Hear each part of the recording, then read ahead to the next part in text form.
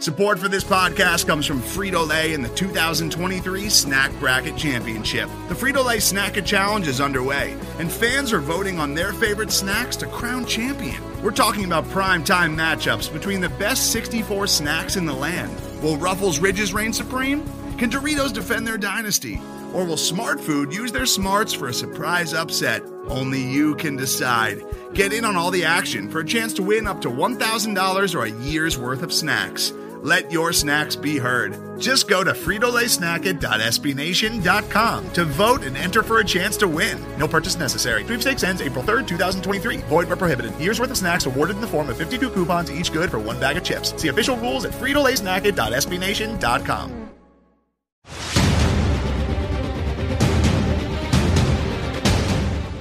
Hey everybody, it's Dave again, and we are continuing the Climbing the Pocket Network's series on top 5 prospects for each position in the draft. Tyler Forness is bringing us his top 5 big board day by day as the draft builds up. He's bringing us the board. Let's bring in Tyler.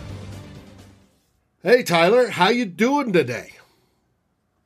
Dave, life is good. I am ready to talk some football, and we have some fun players to discuss today.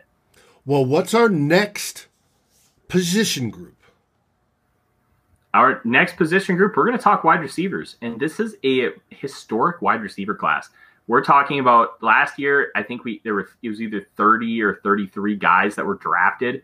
I think we can naturally beat that this year. Yeah. Oh, yes, we did. We got a great one of Justin Jefferson. Thank you, Howie Roseman, for botching that selection just ahead of us. And let me tell you, this is a fantastic group of players, and I'm really excited to dive in. All right, go for it. All right, we're going to start off with 5, and this is kind of it's going to feel hot takey, but it's not. That's not what I do. That's not what I'm about. And it's Jamar Chase, the wide receiver out of LSU. You hear people talking about him being the consensus number 1 in this class. You hear him being the best physical specimen to come out of wide receiver since Julio Jones. Look, I thought he was really good at LSU. He played a bully ball style of football. He had 1,900 yards and 20 touchdowns in probably the best offense that has ever played college football. And it's great. Like, he has some fantastic things about him. He's an alpha. He goes up and gets the ball. He bullies physical cornerbacks. But the one thing that I didn't see is he didn't have a dominant athletic trait on the field. And that's, to me, is really scary. Like, he's better than N'Keal Harry, but N'Keal Harry just couldn't separate. He was just winning jump balls, but he was so good at it. So you can't kind of like push that aside a little bit. Like, I think Jamar Chase, even with his athletic testing, which was stellar, he was tested way better than anybody thought. But at the same time, do the traits match the skills? And the answer is no. The traits that he tested with don't match how he plays on the field. I don't think he's a phenomenal natural separator. And I worry that he's going to not produce nearly what his draft position is going to be. He's going to be drafted top 5, top 10. And I feel like he's not going to produce like that because he has those limitations as far as on-field natural ability, as far as being a separator. And that's what you need at this next level. He's going to face Stephon Gilmore. Like, what happens when Stephon Gilmore punches him in the mouth? Is he going to be able to handle that? Is he going to be able to separate from him? Like, I have some serious questions. He's still got a first-round grade for me, but I am nowhere near as high as a lot of other people that I respect on him. And I know I'm not alone. Some people that I talk to a lot have him as low as I do. So it's going to be really interesting to see Chase's career progress. I will be the first to admit I was wrong if he just ends up being the best receiver far and away out of this class. But I have too many question marks for him.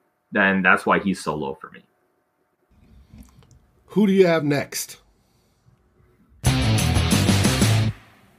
At number 4 is Florida's Kadarius Toney.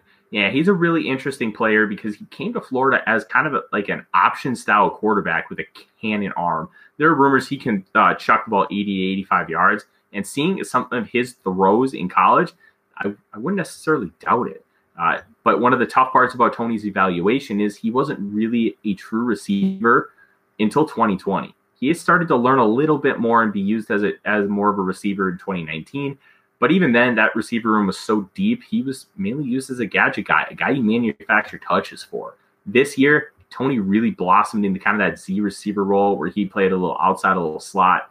And you could see the quick twitch in his routes. You could see him dominate with the ball in his hands in the open field. There was a play against South Carolina where he caught the ball on a crosser, and it was him surrounded by 4 players, and he ran right through them. He is a powerful runner at 5'11", 190, and he is an athletic freak. I think he has a lot more room to grow than probably anybody in this top 5 list, and he's already done such a good job, especially with this film where I have him this high. I know I'm going to be higher than a lot on Kadarius Toney, but I absolutely love what the potential is, and I'm not worried about his size at all because he is built relatively thick for a guy his size, and he plays physical. Like, he's not afraid of contact. He can run through it. So that's why I have Kadarius Toney at 4, and I think he can be a fantastic pro, and wouldn't shock me if he goes top 20. Well, if he's at 4, who have you got at 3? Number 3 is Alabama's Devonta Smith. Devonta Smith is a very interesting player because if you just watch the tape and you look at the stats, he should be a surefire top 5 pick. Like, he dominated the SEC, especially once Jalen Waddle went out with that dislocated and fractured ankle. Devonta Smith absolutely owned everyone. He's a crisp, smooth, and clean route runner. He's got excellent body control in the air. He knows how to separate really naturally, but he's also 6'1", 170, and he's skinnier than Cam Dantzler was coming out. And receivers that aren't burners, think they don't do anything at that size. Like, I am not somebody who's going to come at you with, he weighs this, so he can't be any good. But it's a real concern because when you watch him play football, I worry that if somebody, like I mentioned, Stephon Gilmore, Jamar Chase, if he gets punched in the mouth by a really physical corner, or if he gets annihilated in the open field, how's he going to handle that? Is he going to be able to withstand the punishment? Alabama's offense did a fantastic job getting him the ball in space and letting him operate pretty freely. How's he going to handle physicality? How's he going to be able to hold up over the course of the season at a size that is just like you've never seen it? It's really hard to bet on a guy in the top 10, top 15, where you're going to have to take him where you don't have any historical data to back up the fact that he's going to be really good. Like, he got a mid to high first-round grade from me. He's a very, very good football player. But on my board, I would hesitate taking him where I would need to in order to secure his services just because he is a physical anomaly. Deshaun Jackson was a similar size. He was like 5'10", 175. But Deshaun Jackson also ran a 4.3 40. And when you're a burner, you can overcome some of those things. Devonta Smith's not a burner. And then he went through the pre-draft process. He didn't run. He didn't do a lot of things. And he showed that he had the opportunity to gain weight. And he didn't. And he never weighed in. So there's just a lot of question marks. I would not take him in the top 10, top 15. But you also can't ignore the fact that the player itself on the field is phenomenal. He's a fantastic wide receiver. So that he is my guy at number 3. If he's number 3, I bet I can guess who you have at number 2. Who is it? Well, if you guess Rashad Bateman out of Minnesota, you would be correct. I absolutely love Rashad Bateman's game, and I will be honest, I was surprised he measured in so short at 6 foot and 3/8. He plays way bigger than that. Like, Minnesota listed him at 6'2", and I thought that was fair. Like, he was able to jump on over guys, and he looked physically bigger than what his current measurement was at. I know Rashad Bateman had a really nasty bout of COVID-19, and that was one of the reasons why he opted out. He has asthma, and you could tell he lost a lot of weight. And his 2020 film was kind of all over the place. And a lot of that had to do with Minnesota changing offensive coordinators, not really having a full spring practice, this, that, and the other thing. But I'll tell you this, Rashad Bateman, that 2019 film is absolutely filthy. what he was able to do against Penn State is just stuff of legends. He can outrun people, and he's not going to beat you necessarily right away, but he's got the long speed. And he showed that with the 4.39 40. He's got incredible foot quickness, and he's able to naturally separate, which is something that you want to see out of a wide receiver. He does need to clean up the releases a little bit. He has this weird false step where he takes out on every single release. You get a good receivers coach, you can clean that up real fast. And Bateman can jump up and catch the ball and contested catches. He can take a slant all the way to the house. He can run crossers. The blaze out, which is like almost like a post, and then you whip it out to an out route. And he makes defenders look absolutely filthy. It's bad. It's like just incredible stuff. Bateman is my number 2 receiver, and I wouldn't be shocked to see him go anywhere in like the top 15 or 20 because I think he's that good. Well, if 2's off the board, that only leaves us 1. Who have you got as the best wide receiver prospect in the 2021 draft? It's Alabama's Jalen Waddle. Now, you are going to hear a lot of draft analysts, and we've already heard a lot say that, oh, this guy's Tyreek Hill. This guy's Tyreek Hill. Well, guess what? There isn't a Tyreek Hill until now. Jalen Waddle has the Tyreek Hill speed. He plays like Tyreek Hill. He's able to jump up and catch balls and win just like Tyreek Hill. When you watch him, my first thought was, this is Tyreek Hill 2.0. And I think this comp is fair. I don't like to use comps often, but sometimes it just fits. And when it fits, you use it. Waddle can dominate you with incredible foot speed and acceleration and burst. He can beat you in the air. He can beat you with crisp route running, and he can beat you in the return game. Jalen Waddle has everything you want in a receiver. He's 5'10", 180, but 5'10", 180 is a lot different than 6'1", 170. It's that 3 inches makes a really big difference on how that weight is distributed. I think Jalen Waddle, you put him in any offense, you let him work underneath, you get him some manufactured touches, you let him work deep over the field. Let him continue to develop the intermediate and underneath routes, like the whips, the blaze outs, the ins, the crossers. Like, you can get this guy the ball in space right now as he continues to learn the nuances of the game.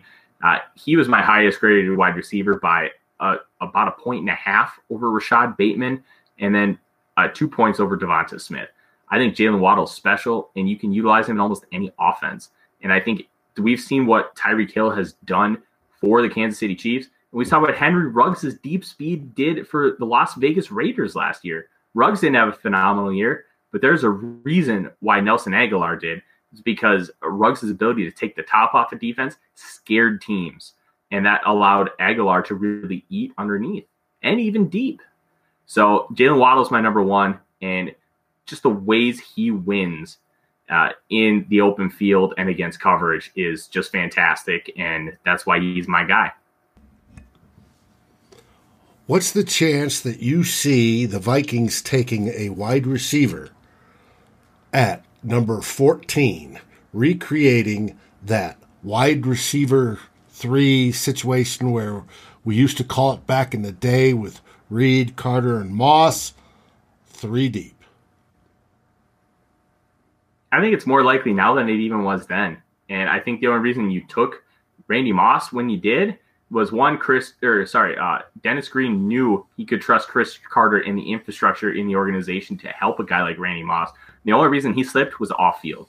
He had a lot of issues in high school and college. He got kicked out of Bobby Bowden's Florida State program, went to Marshall, absolutely dominated the competition at Marshall. But those questions really stood in the draft. Dennis Green took a chance. I think if you have a guy this talented fall to 14, I think if Jalen Waddle's there, it's going to be really hard for the Vikings to pass on that because Rick Spielman really does try to go best player available, and you do need a wide receiver 3. We truly don't know what Clint Kubiak's offense is going to look like and how much 11 personnel they're going to use. Maybe if they have that third wide receiver, they start using it more. I think if Waddle's there, if Chase is there, I think those are 2 guys that they could really look at, especially with Chase and Jefferson having been teammates. They're going to have a little bit of an inside knowledge Even Irv Smith Jr. knows Jalen Waddle from their time in Alabama. So if there's one available, I wouldn't be shocked at all to see the Vikings take one, but I also wouldn't put my money on it. Sounds good. That wraps up the top 5 for wide receivers. Join us again tomorrow for the next position group. Skol, everybody!